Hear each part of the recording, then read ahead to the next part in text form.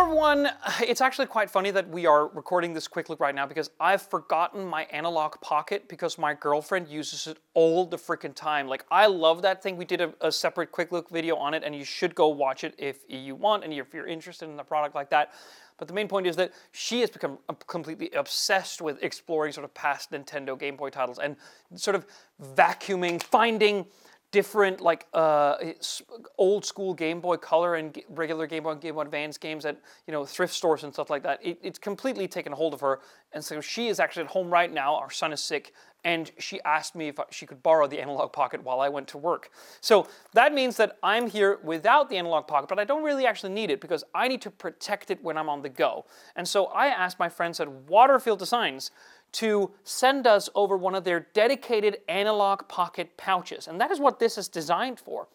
If you, for instance, go to something like Amazon or any other sort of the big marketplace sites, you can get a bunch of pouches and bags which people have found out fits the Analogue Pocket well. But this was designed for it, and Analogue, by the way, have like satchels and bags and pouches for a whole range of handheld gaming devices. That means the ROG Ally, the Steam Deck, all of the Switches. They do very well with that stuff, and it is incredibly well designed as well. So this is the ballistic nylon version. That means it has kind of an AER sort of San Francisco vibe, where obviously this is going to repel any sort of water or fluid. If you drop whatever on there, this is just going to slide right off, which is great. It is incredibly well made. You can feel that when you pick it up, and obviously you open it, because it's really cool, with this magnetic clasp which snaps shut the second that the Analogue Pocket is down there.